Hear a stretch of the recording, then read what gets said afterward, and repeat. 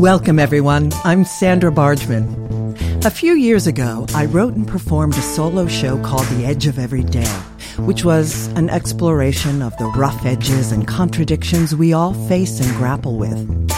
The show hit a nerve, and the relevance of the topic would only grow over time more than I could have foreseen. So, here we are. Real talk with real people, sharing stories and perspectives that spark provocative invitations to leap out of what's safe, on the edge of every day. Thanks for listening.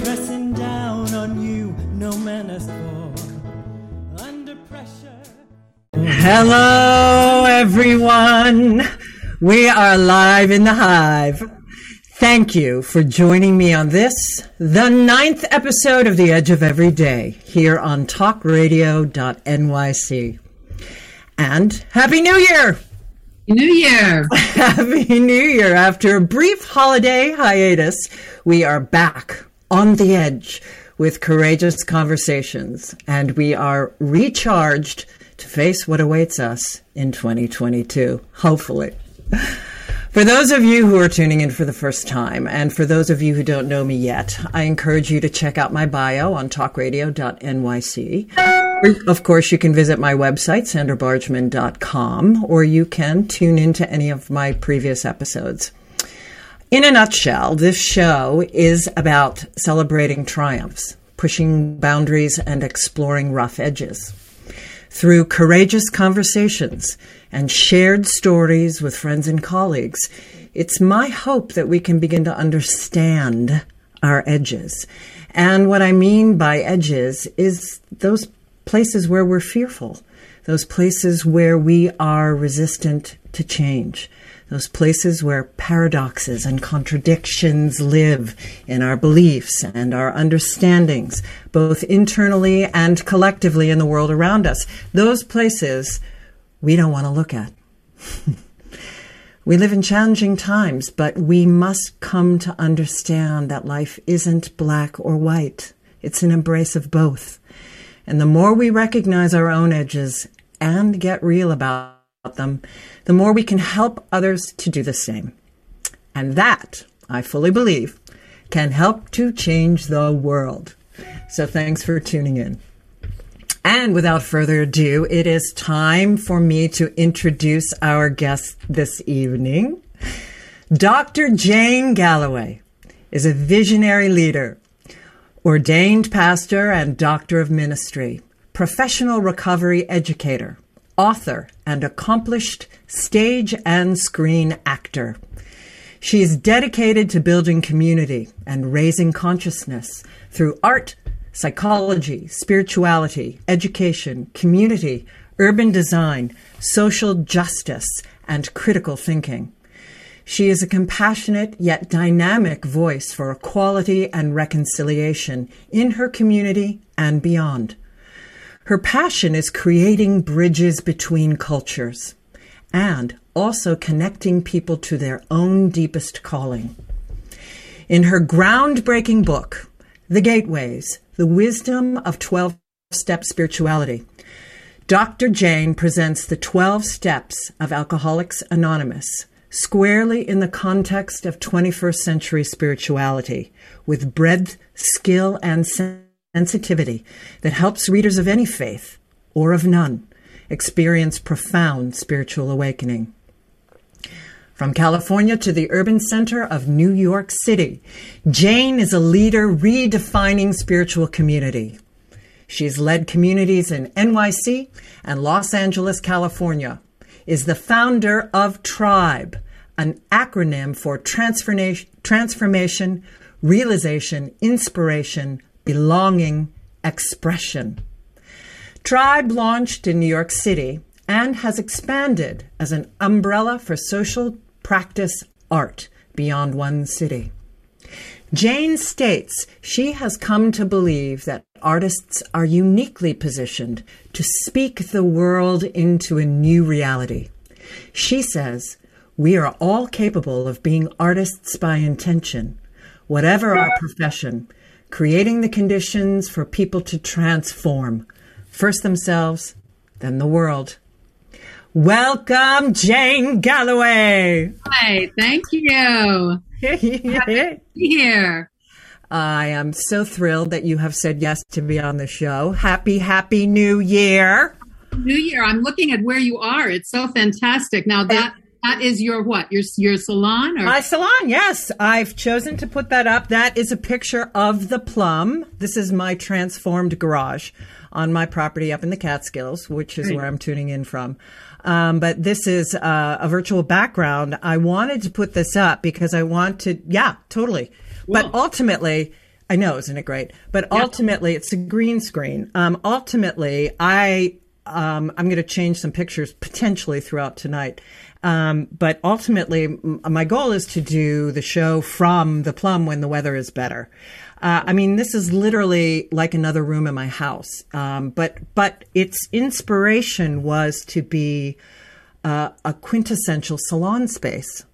For intimate gatherings of all kinds. Certainly for small weddings, which is one of the many things I do, and for small house concerts and friends of mine in the cabaret world who may want to come up and sing and perform, but also for a quintessential salon, meaning that it's based on the idea of the salons that started in the 16th and 17th century, where a female would be sort of the hostess, not a male. A female was typically in charge of the salons where, it was started on entertainment, but it really moved into these people coming for deep conversations about that we're doing now in the Edge of Everyday, about politics, about literature, about social justice, etc. So that was my hope for this.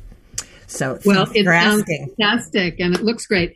Gertrude Stein, of course, is well known for her salon in Paris and having so many fantastic. Yeah, it was about equality for gender and race, et cetera, et cetera. Hence the women and really pushing and inviting the women into the conversations. Yeah. So just glorious, which is the focus for our evening. But I wanted to ask you, did you make any resolutions for this year? Is that something you do? I don't do that. I don't either, but I think I reflect. Yeah, I'm very tuned into and have been, I think forever, but much more over the last years, tuned into evolutionary growth. And so I'm always evolving and kind of letting go of what doesn't serve.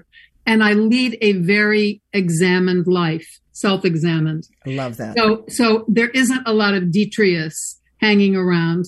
I thought I was kind of thinking about how I would even describe to myself what this last year has been about. And I thought, wow, the art of the edit.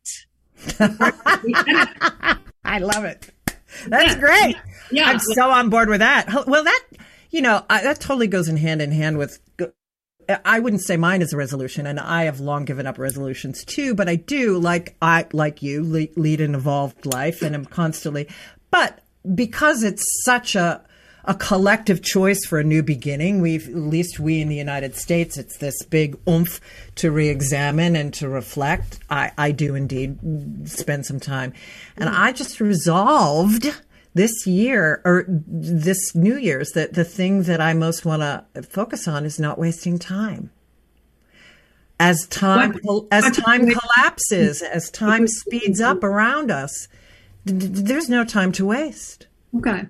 Not that I thought that I was wasting time, but it feels enormous this year that we are stepping into this new, evolution, a collective evolution. And there's no time to waste. There's no procrastination. There's no time to chit chat slowly. It's about forceful ideas and so that's interesting. I would say that I have become newly a fan of wasting time.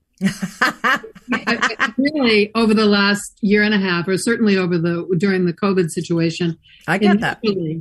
I did not realize. I knew it. I kept dreaming. Like, I wish I could go to an artist retreat. I wish I could spend and write and work at the, And then suddenly, the world imposed one. Yeah. And so I found myself so intensely creative when I didn't feel the pressure of that outward. There's no time to waste. I have had a sense of urgency or too long for me. And so my thing, and I've built communities and tried to hold things together and raise funds and keep people and to try to, and I realized I completely burned out. I mean, I really did. And burnout is no joke. Yeah. Because I get it. Yeah. So the listening thing, I mean, what I got, because I'm in my studio, which is, used to be a garage as well. With a gorgeous painting behind you. That's, one of my paintings. Thank you. So, but what I got was that it was so quiet. Mm. And I could really hear much more. Interesting. I totally get that. That goes hand in hand with productiveness, the urgency and the productiveness. And I certainly, I feel as though, I'm sure you've always been a deep listener. It's not as if your productiveness didn't have that. And, I certainly have mine. Just paying a deep attention and in the choices that I make moving forward. But yeah, I mean, this is not about, my sense of urgency is not about production. It's about, as time collapses, there's a stepping out and a stepping forward, particularly for women, that I'm really feeling. Well, you I remember, I've been sober in AA thousands of years. I mean, longer than half of the people even listening to this. But I remember hearing so many brilliant things from people I did not expect to be getting wisdom through. Mm. And one woman said one time, she said, grow or go, baby, grow or go. And that I have never forgotten ever. That's it. Oh, and boy, I feel that's a human being. That's life on the planet. Yeah. Yeah. So that's where the urgency is. So grow, so keeping growing. And then that's where the art of the edit comes in. It takes courage to say, is this working? Totally. Is this working for me, for us, for this? I mean, just whatever it is, and to really look at it. And I also love the Marie Kondo tidying thing. I really, really got deeply into that this last year. Wonderful. The idea of asking, because we were prepping to downsize and move. Yeah. And so going through so many things, beautiful things, not junk, things that have meant things, but really asking the question, does this spark joy? Yeah. And I think that's a way of creating more joy on the planet. If we surround ourselves with things that spark joy. Indeed. So. Like my plum sparks joy. Beautiful. Yeah. So we're going to have, for those listening in, this is a little bit different. 2 minutes to break already. All right. I know. So you and I, we're going to we need 4 hours. Jane and I need 4 hours. Okay. So I'm going to close out this session with this quote. So, because it so made me think of you. Recently, I'm sure you know this artist and professor, Nikki Giovanni. She, poet, gorgeous poet, activist, has just, professor at Virginia Tech. She just had an article about her in the Times. And the article opens up with this quote. "The door is open," Nikki Giovanni told me, "and if I'm saying something that you don't like, you can go out the door. Because I'm going to say what I think I should say." And I just was like, I can't wait to read that to Jane when she comes on my show. The gateways, the thresholds, just all of it. Okay, on that note, we're going to take our first break. And when we come back with our guest, Jane Galloway, we're going to talk about her childhood and her careers. So when we come back, stay tuned. Are you a business owner? Do you want to be a business owner? Do you work with business owners? Hi, I'm Stephen Fry, your small and medium-sized business, or SMB guy, and I'm the host of the new show, Always Friday. While I love to have fun on my show, we take those Friday feelings of freedom and clarity to discuss popular topics on the minds of SMBs today. Please join me and my various special guests on Friday at 11 a.m. on talkradio.nyc. Are you a conscious co-creator? Are you on a quest to raise your vibration and your consciousness? I'm Sam Leibowitz, your conscious consultant, and on my show, The Conscious Consultant Hour, Awakening Humanity, we will touch upon all these topics and more. Listen live at our new time on Thursdays at 12 noon Eastern Time. That's The Conscious Consultant Hour, Awakening Humanity, Thursdays 12 noon on talkradio.nyc.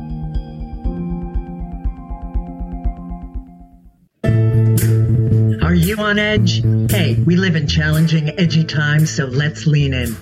I'm Sandra Bargman, the host of The Edge of Every Day, which airs each Monday at 7 p.m. Eastern Time on talkradio.nyc. Tune in live with me and my friends and colleagues as we share stories and perspectives about pushing boundaries and exploring our rough edges. That's The Edge of Every Day on Mondays at 7 p.m. Eastern Time on talkradio.nyc. You're listening to Talk Radio NYC. Uplift, educate, empower.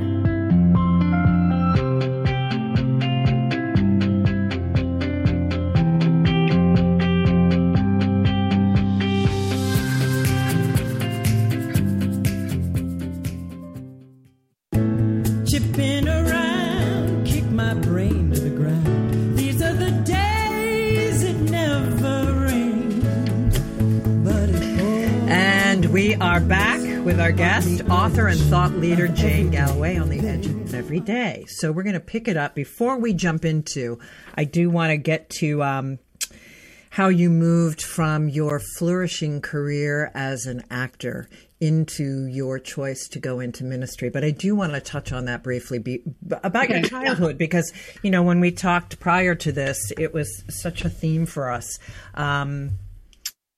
That's a long conversation, I think, possibly. But go ahead, ask. Oh, absolutely. So, yeah, I mean, we talked about childhood and what and your sense of what you wanted to do, and your relationship with your parents, and how supportive or non-supportive they might have been with you as a creative soul, as a empath.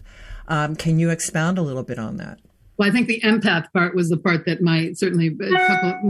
my mother didn't really get, but that's fine, because she was an utter extrovert and a major talent, as was my father. But really, after our conversation the other day, I realized, wow, I have never been one of these people who couldn't wait to be anything. I wanted to figure out my family, because there was a lot of really wild stuff going on. And I found the complete works of Sigmund Freud in my father's apartment when I was 8 years old, and actually tried to read it. So I thought this could definitely help my family. So, I mean, I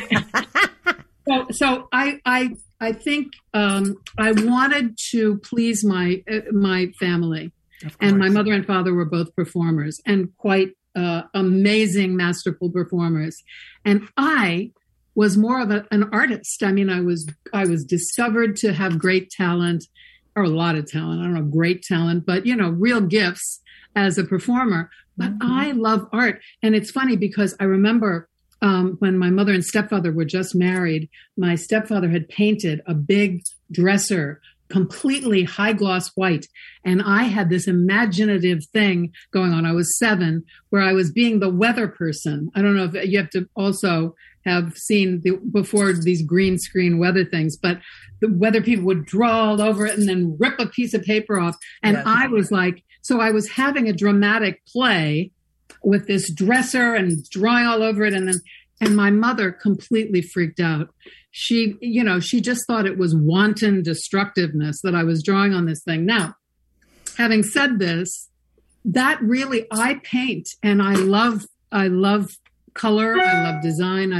So I taught preschool, and love kids, and love helping to put in front of people what is their creative joy. And it would have been great if something had been moved in front of me that was more appropriate, or even some paper put on the front of that dresser. But I really, but the thing about leaving my acting career which I don't think you ever leave an acting career. I mean, it's so a part of who you are. Yeah, absolutely. And I have written a one-woman piece that you were at the first reading of, and is now in another iteration. And so about growing up in Jim Crow. So I don't really think I stopped pursuing that as my profession when the AIDS crisis happened in New York, and my friends were dying of AIDS, and no one was paying attention except those of us who were going to a memorial service every week. Right. And I couldn't take it. It was just so overwhelming, and I wanted to be of service.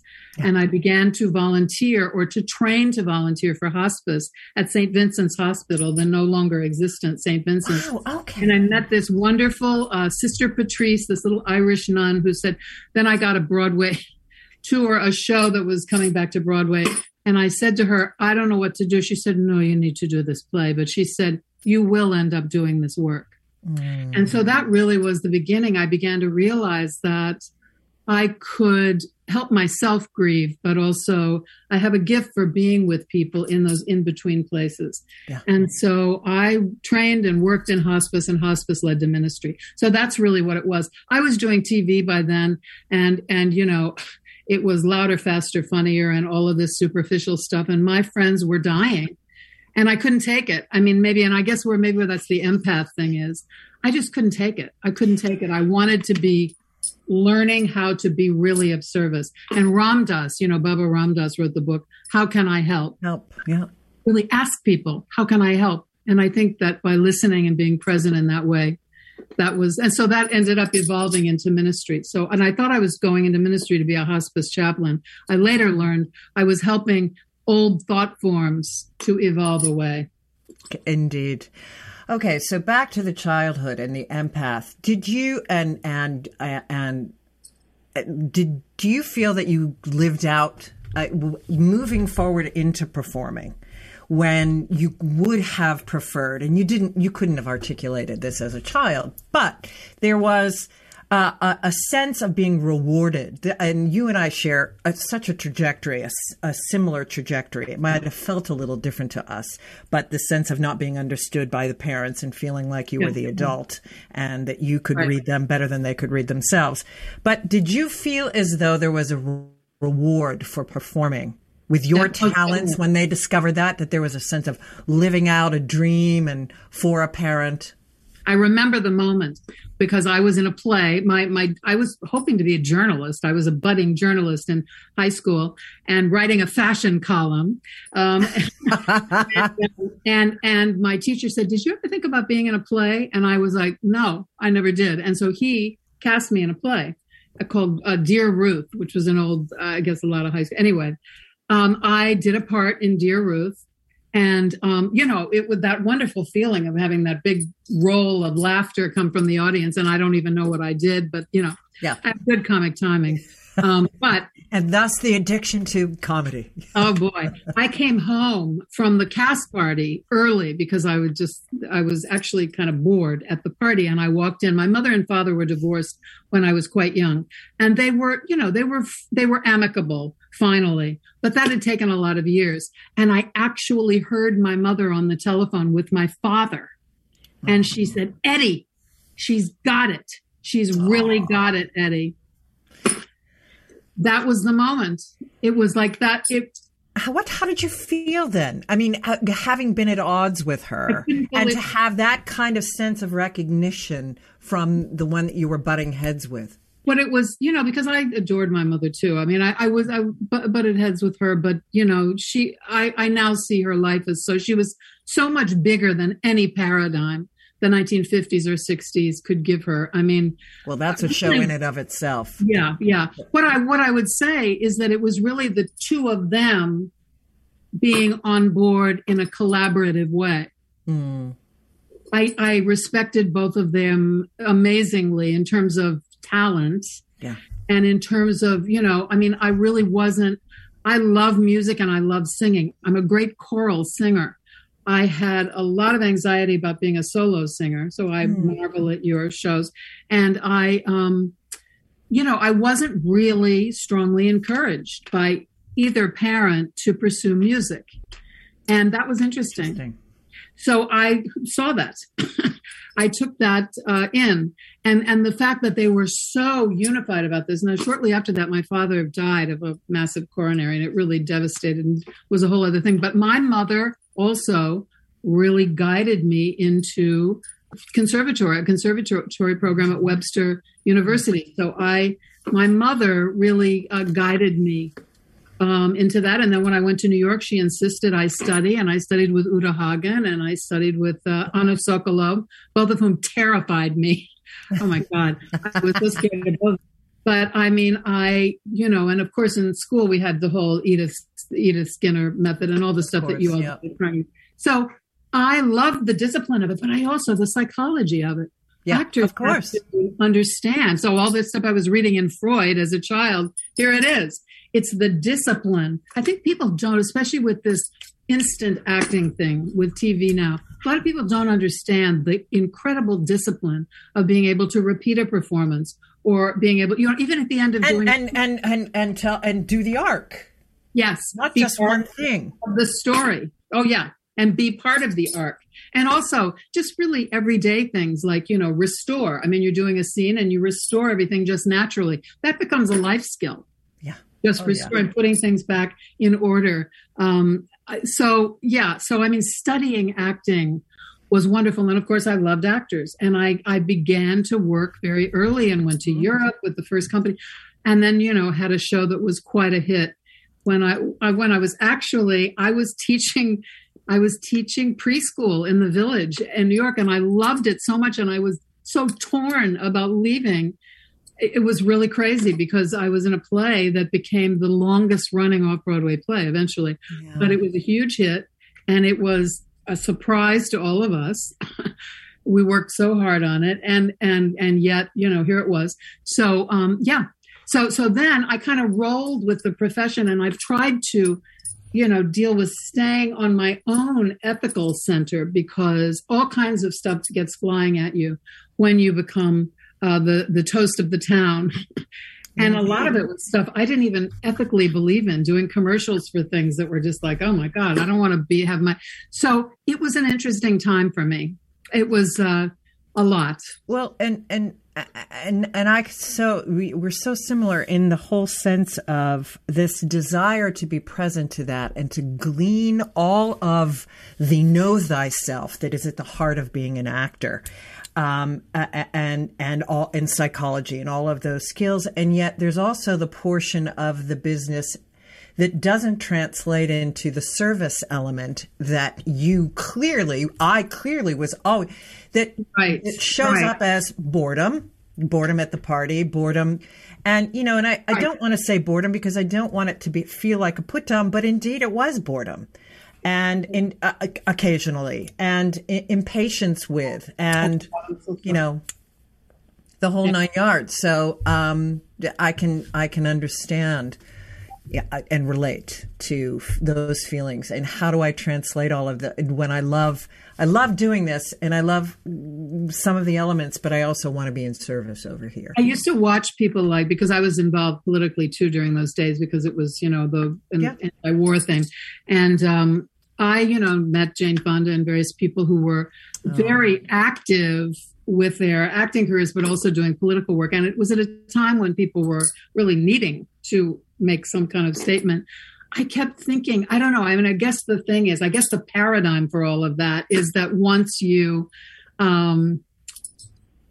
become an entity, then you can speak out or something. But anyway, yes, but the service element was key. Indeed. And you are a servant leader through and through. Yeah. And on that note, we are ready for another break. We will get to your book. Okay. Hopefully. I'll show it to people when we come back. And we'll get to your book. And I want to get into the creation of... Oh, and how we met. We'll talk about that and the creation of Tribe. That's a perfect way of how we met. That'll seg wonderfully into Tribe and Sacred Stages. And so stay tuned when we come back with Dr. Jane Galloway on the Edge of Every Day. Howdy. everybody. I am Joseph Franklin McElroy, host of the new podcast, Gateway to the Smokies. It airs on talkradio.nyc every Tuesday night from 6 p.m. to 7. Every episode is dedicated to memorable experiences in the Great Smoky Mountains National Park and surrounding areas. This show features experts and locals who will expound upon the richness of culture, history, and adventure that awaits you in the Smokies. Tune in every Tuesday from 6 p.m. to 7 on talkradio.nyc. Are you passionate about the conversation around racism? Hi, I'm Reverend Dr. TLC, host of the Dismantle Racism Show, which airs every Thursday at 11 a.m. Eastern on talkradio.nyc. Join me and my amazing guests as we discuss ways to uncover, dismantle, and eradicate racism. That's Thursdays at 11 o'clock a.m. on talkradio.nyc. Are you a small business trying to navigate the COVID-19 related employment laws? Hello, I'm Eric Sauver, employment law business law attorney and host of the new radio show, Employment Law Today. On my show, we'll have guests to discuss the common employment law challenges business owners are facing during these trying times. Tune in on Tuesday evenings from 5 p.m. to 6 p.m. Eastern Time on talkradio.nyc.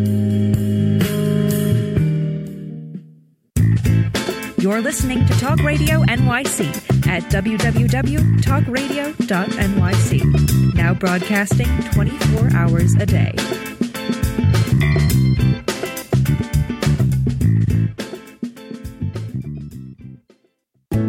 Chipping around, kick my brain to the ground. These are the days it never rains, but it pours on the edge of every day. We are back with Jane Galloway on the edge of every day. So Jane, how let's talk about real quick how we met, because it segs in so beautifully into your creation of T.R.I.B.E and my creation of Sacred Stages. So it's about 10 years ago now. Yeah. 11 years ago. Right. Amazing. And it was through Jack, correct? I think so. It was on Facebook, and we were both friends with Jack Kafari. And yeah. Hi, Jack, if you're listening in. Hi. We're thinking about you. Yeah. And he said to both of us, knowing us both well, right. You two need to know each other. You are like on the same trajectory. It's a must. And we reached out to each other, and lo and behold. And then I reached out to you. I was in need of a new apartment, and you hooked me up with an apartment that was being renovated in your building in Harlem. And Jane had been working and living and making great waves in Harlem. And she brought me into the building. And boom, 10 days later, I moved in and we were neighbors. It's so great. It was glorious. And great. And you're still there. You still have the apartment? I'm still there. I'm still in that building. And I adore it. Not in the exact same apartment, but... No. Yeah, you moved across the hall. It's still up a lot of stairs. Here's my book, The Gateways, The Wisdom of 12-Step Spirituality. And, you can get it on Amazon. I think Jack actually is part of that, too, because he wrote a wonderful blurb for it. Oh, great. Isn't that great? Yeah. Really, the idea was that a member of the spiritual community that I and some others birthed out of the ashes of a previous experience said to me one day, you can teach so many things. I never knew there's a little shade in this comment, but that's okay. We have edge here. It's called the edge of every day. You can teach so many things. We want to know what works for you. And so I was like, oh, well, that's easy. It's the 12 steps plus all of these other psycho-spiritual things I've done all these years, including the Jesus path. And she said, write that. We need that. So it began to write me. And, I made it very technicolored and beautiful and showing a lot of different. Yeah, I purchased one when it came out. I was just showing the folks. Yes, of course. I mean, I tried to make it kind of, this is a journey that transcends. I think it's really a great journey, a ladder for transformation. And it's one tool. And it does not use language of the patriarchy, which I think is ever present in so many things. Bell Hooks just made her transition who made such an impact on me. And she talked, I wrote this down and have it here. She said, what we really are needing to move out of primacy is the imperialist, white supremacist, capitalist patriarchy. And so I would say, really, Amen. My desire to write this book had to do with, there's a much gentler and more evolutionary way to do growth, not a punitive way that replicates the punitive family system. Well, and that's one of the great things that I love about those of us who pull the mystical essence from the traditions, and that you've woven so beautifully in your book, that it's not the, it is the more unified, feminine, and loving each of the traditions. Not the punitive, not some God screaming and yelling, and patriarchal understanding of that was, if we're going to understand our place in history, where it arose, where each of these traditions arose in history, we understand why they had that then, but what you've pulled out and what I've pulled out and what hopefully people who read your book are going to pull out is that there's a more mystical understanding, including the 12 steps. Yes, absolutely. And, the thing is also, people who become addicted, the society is so addicted, are unbelievably creative. Dear Lord. Yeah. Unbelievably Well, this creative. is what I was talking about, wanting the combo, the triangle of addiction with creativity and artistry and spirituality and just those connections. It just turns on you at a certain point sometimes. And if it does, then there are ways to go deeper into the spirituality and realize, and they say in that program, we were searching for spirit, capital S, through spirits, small s. I look like I'm doing sign language here for some Works for me. Well, I think I have a song about that. They don't call it spirits for nothing. Oh, Remember that too? Yeah, I do. That I wrote. You can find on YouTube, everyone. They don't call it spirits for nothing. And it pokes fun at that whole, a little gin to go within, some holy water to absolve you of your sin. This relationship of spirits with spirit and with, and our understanding as actors and artists, the connection with spirit as well.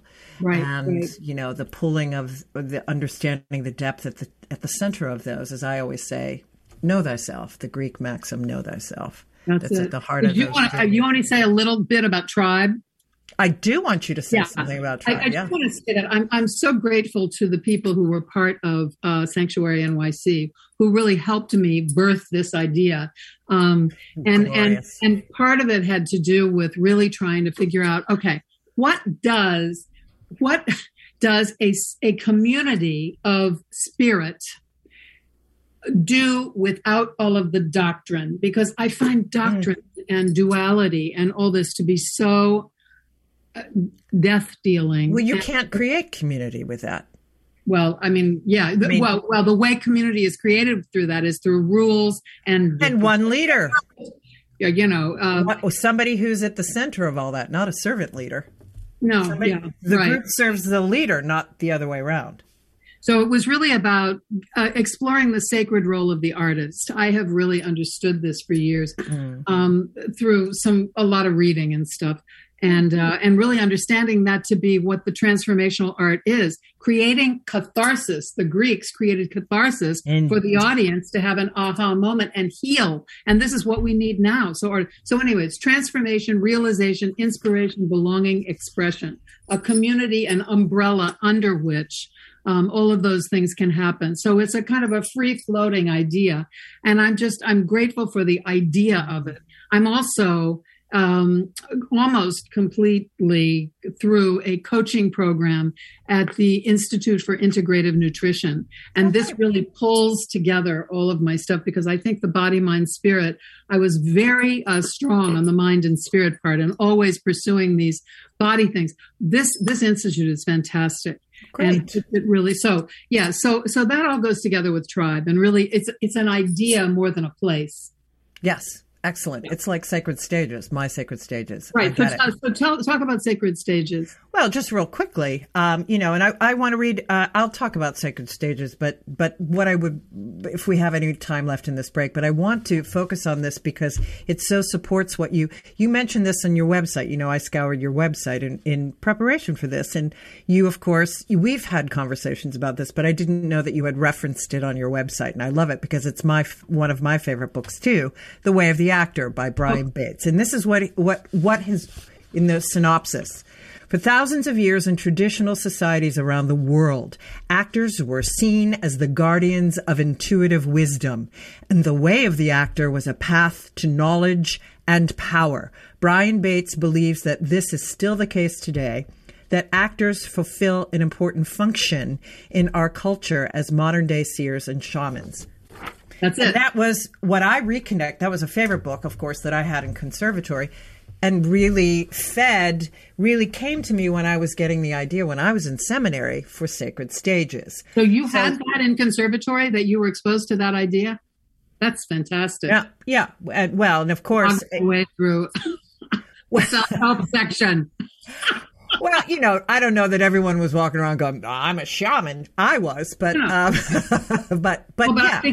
did get that book in conservatory. Oh, it's cool. It's cool. It's fantastic. And I reconnected to it and all of the roots of spirituality and how they connect with the roots of acting in, ancient Greek days and it was believed that they were channeling the gods and the goddesses. And this made great sense to me when I was trying to figure out, as I'm studying all these great world traditions, and I've all my life loved going to, I was a part of the Christian church, but I walked away from the organized religion when I was in high school. I mean, I just got that it wasn't for me. I loved the foundation. I loved Jesus. I loved the teachings. I loved the music, the ritual, the costuming. It was theater. Right. And I loved going to other churches and I was attracted to other cultures in a way that was not a part of my family. I was very open to that. So anyway, long story short, I'm in seminary, and where am I going to go to have an expansive experience if I'm not a part of any organized religion? This was really something I needed to take a look at. And of course, I was very into earth-based traditions, and I still am. And I can go out into nature, but where am I going to build community? And I had this flash of the stage as an altar. And that theater was my church. And so that's where the idea for Sacred Stages was born, where I use my performing and the understanding of actor as shaman to do my version of preaching, my version of speaking. It was a way for me to find a place for community. And this is such a great place. We're going to have to take a break, but what you and I have talked about community, and you talk on your, and I've built my salon to explore community. You talk about redefining community on your website. And I loved the notion of redefining what community is. And I'd like for us to spend some time, if we can, in our next break, or our next section, our last section. And then I want to get into what we are potentially creating. So that's what we're going to focus on when we come back from our break with Dr. Jane Galloway on The Edge of Every Day. Join us every Tuesday at 4 p.m. Eastern for The Mind Behind Leadership, where we focus on what leadership really means to us and to others. We have practical discussions with the CEOs of some of the world's largest companies, owners of small businesses, and experts in psychology and behavior to get that inside track, what to do, what to avoid, and what really happens. Join me, Graham Dobbin, at the new time, 4 p.m. every Tuesday for The Mind Behind Leadership, here live on talkradio.nyc. Hey everybody, it's Tommy D, the nonprofit sector connector, coming at you from my attic. Each week here on talkradio.nyc, I host the program Philanthropy in Focus. Nonprofits impact us each and every day, and it's my focus to help them amplify their message and tell their story. Listen each week at 10 a.m. Eastern Standard Time until 11 a.m. Eastern Standard Time right here on talkradio.nyc. Calling all pet lovers. Pet Avengers, assemble! On the Professionals and Animal Lovers show, we believe the bond between animal lovers is incredibly strong. It mirrors that bond between pets and their owners. Through this program, we come together to learn, educate, and advocate. Join us live every Wednesday at 2 p.m. at talkradio.nyc. You're listening to Talk Radio NYC at www.talkradio.nyc. Now broadcasting 24 hours a day.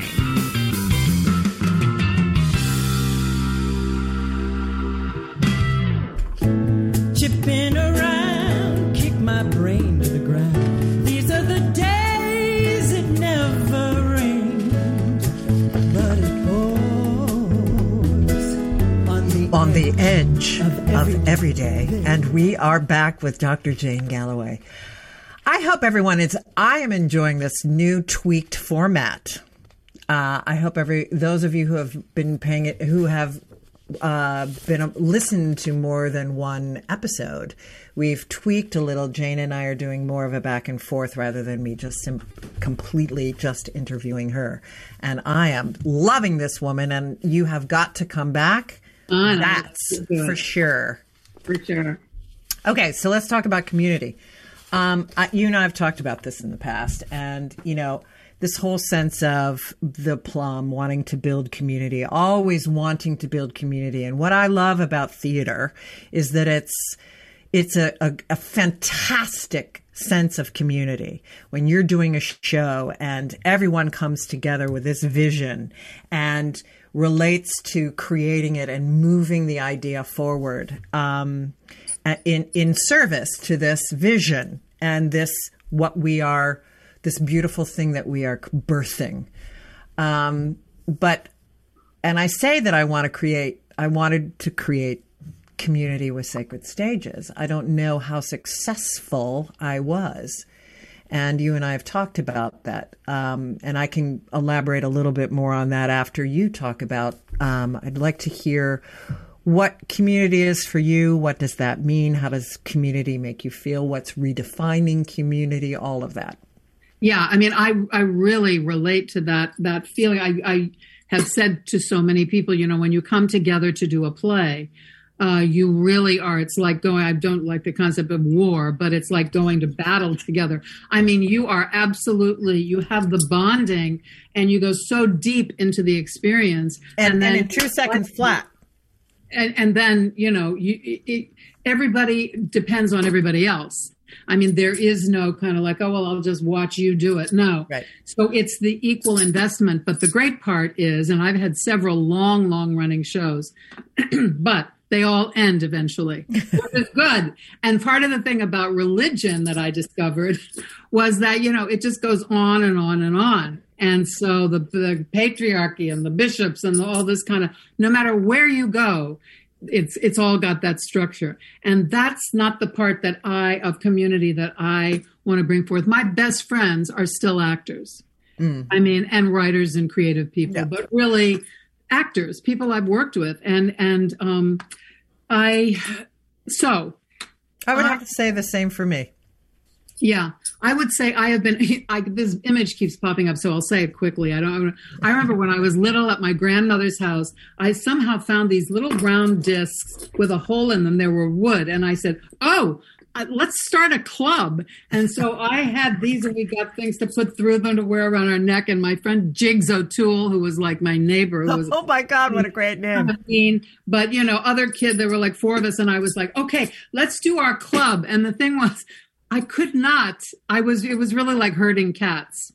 And so I always think of that thing when I think of some of the spiritual communities too, because creative free expression is so important to me, but the discipline we learn in the theater makes the theater work.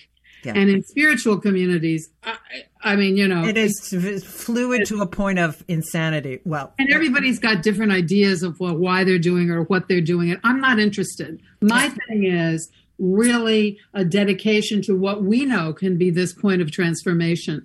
So you know what occurred to me as you were describing all this earlier was just the idea of maybe I have run into a thing through all of my years in the theater, and I've had some wonderful successes on Broadway, off Broadway, TV, film, all of that. But many actors say, oh, yeah, I'm not a teacher. Don't use this to teach. And playwrights will say it's a little too teachy. I think there's something in really talking maybe on a forum, some forum with artists about teasing out this sacred role. Because a lot of, I think we're in such a new time. Oh, absolutely. As a world. And I think plenty of people who would love to step out of the ego of it and into more of that I think that they would really, really jump on that idea as opposed to yank them out of, all of the things that we discovered that bored us, that made us feel as though we wanted to reach to something else that happened. And also as a woman, I mean, I think that part of the thing, and also because we're both women, and I certainly, the role. I play one on TV. I played one on TV too, many times. And some of the parts, here's the thing, these stereotypes, and, Me Too doesn't even scratch the surface. I mean, the whole industry is one that really is, about power and control, really. So all of these creative people are part of that. And then how do we lose that in the process? I think the thing of really, you asked earlier about why did I leave the theater? Part of it was I was so bored with the roles I started to get. The minute I turned 40, I was like, what is this? Yeah. I mean, they were laughable stereotypes of some guy's idea of what a woman was. And it was really. Have you seen that Gina, League of Her Own, Gina Davis? She's got an institute. She has a documentary about this. She does, and she very much on her. Yeah, very much. Oh my gosh, it's Davis is shockingly informative. Head on, right? Yeah. So that the thing is, I wanted to experience life, and I have really experienced life. I have learned, and I hate to draw a binary comparison like this, but what I have learned is that the generosity and real sense of mission of most actors and theater artists I know is greater than ministers I have met. Fascinating. I don't think the context feeds it. I think there is somehow, whatever it is, ministers, and I mean ranging from very traditional to interfaith to, all kinds of very free forms. I completely not that sense agree of with you. The mission of coming together to do this sacred thing together. There's still something that there's so that doesn't interest me anymore. That kind of form. But what interests me is these amazing people who are still doing this. Yeah. I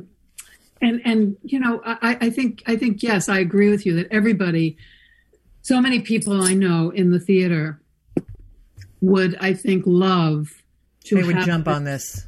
Absolutely jump on it. Ego and competitive. To reconnect them if they've lost it to the nobility of it, to the spirituality of it. And indeed tease it out of the circus that it can be in today's world. Anyway. Right. I want to segue away from that. That's a great idea. I think we should definitely talk about that fully. But with what time we have left, I want to talk about where are we going? What's the future holding? What is the future holding for you in general? How do you hope to address it? What's next for you? What are you envisioning? Well, as I said, I did pull out my this one woman piece I wrote. And it's really about growing up in Jim Crow, kind of with a voice of Scout, in To Kill a Mockingbird, kind of observing all this. I began writing about St. Louis from that perspective a number of years ago. And when I developed the piece, I jumped into it after Ferguson happened, and I wrote and wrote and wrote, and it got way too. I loved your blog on this. Talk about a little bit around that, because it's so about women's issues right now, and women being honest, and women's voice, and AKA their truth, your truth. Talk about what you said about asking for too much input and having it go in a direction that maybe. Right. I read a wonderful book by Brenda Ueland, and I recommend it if you want to write. And in it, she says, be careful who you show your work to. And I became a bit insecure about the work. Now, I want to I've had some thoughts beyond that blog, actually, because I was directed in a whole other way. And I really had to defend my own idea. And I lost interest. I lost the through line, I thought. Yeah. I pulled it together. I put it in there. I felt it was important to talk about it. It was really a cautionary tale, this piece initially, trying to say, people, this is what's going on now. Weirdly, when I went back just to let you know, we're at 3 minutes. Okay. When I went back to it, I realized, wait a minute, there's a through line in there. And I needed to let it gestate. Yeah. And so I tweaked it somewhat, but the stuff that I was told to remove was right to remove. So I went back to it the other day, or a couple of weeks ago. I've shared it now with a director I've worked with, someone I love who's so smart. And I'm going to be very careful. My whole idea, back to servant leadership, is this. I think it's important for people to understand that even our dearest loves, I tell something that my father said when I was a child that absolutely shocked me, that doesn't paint him in a great light. He becomes a hero again later. But I think we have to learn from personal stories what living in white supremacy is like for all of us. Yes. And really understand what has happened, and that more than critical race theory or whatever has been hijacked in order to, that's a college class and something. Right. And quite frankly, it's a different animal and a different stories. We need stories. We need to understand that it's been a mystery, and we need to understanding it willfully. There's a reason. Absolutely. And we need to come to an end, and clearly we have to come back and focus, start our conversation there. Okay. And by the next time you come back, you will have maybe written more. Anyway, it's Jane. You can find Jane Galloway, janegalloway.com. You can find Jane's book on Amazon, or you can get to your local bookstore and order it. You can order it. And it's The Gateways, The Wisdom of 12-Step Spirituality. It's pretty. It's fantastic. You can find me at sandrabargeman.com, and I'm going to leave us with a little poem from Christopher Logue. Come to the edge, we might fall. Come to the edge, it's too high. Come to the edge, and they came, and he pushed, and they flew. Jane Galloway, thank you so much. Well, I can't wait to have you back. We're going to schedule it ASAP. Can't wait to and and we've got lots to talk about. I'll talk with you afterwards. Great. I want to thank everyone for listening in. Thank you for being here on the edge every day. Thank you so much for joining us. Remember, next Monday at 7 p.m. Eastern Standard Time. Happy New Year.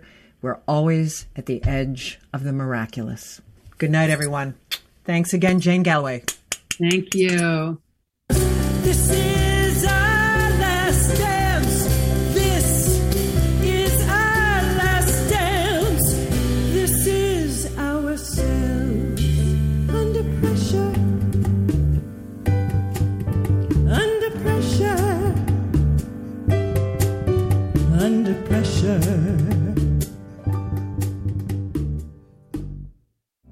You're listening to Talk Radio NYC. Uplift, educate, empower.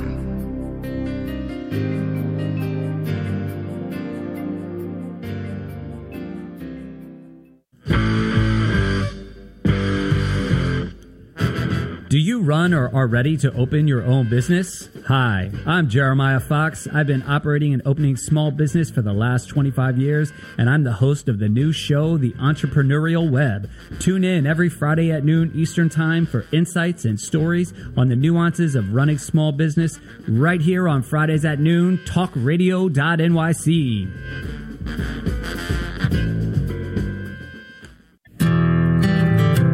Have you ever thought of reinventing yourself?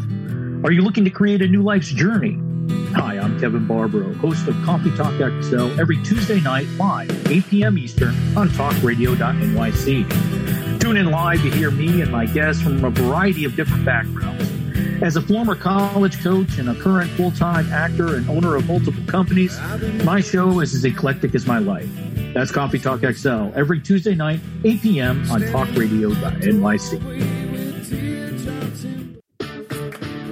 Do you feel uninformed about menopause and how it impacts on your life? Hi, I'm Pat Duckworth, women's health strategist and host of the Hot Women Rock radio show, empowering women leaders at menopause. Join me every Thursday at 10 a.m. Eastern Time, 3 p.m. UK time on talkradio.nyc for interviews with inspirational women who will share their top tips to rock your world. In a post-COVID world, you may have many unanswered questions regarding your health. Are you looking to live a healthier lifestyle? Do you have a desire to learn more about mental health and enhance your quality of life? Or do you just want to participate in self-understanding and awareness? I'm Frank R. Harrison, host of Frank About Health, and each Thursday, I will tackle these questions and work to enlighten you. Tune in every Thursday at 5 p.m. on talkradio.nyc, and I will be Frank About Health to advocate for all of us. Howdy, I am Joseph Franklin McElroy, host of the new podcast, Gateway to the Smokies. It airs on talkradio.nyc every Tuesday night from 6 p.m. to 7. Every episode is dedicated to memorable experiences in the Great Smoky Mountains National Park and surrounding areas. This show features experts and locals who will expound upon the richness of culture, history, and adventure that awaits you in the Smokies. Tune in every Tuesday from 6 p.m. to 7 on talkradio.nyc. You're listening to Talk Radio NYC. Uplift, educate, empower.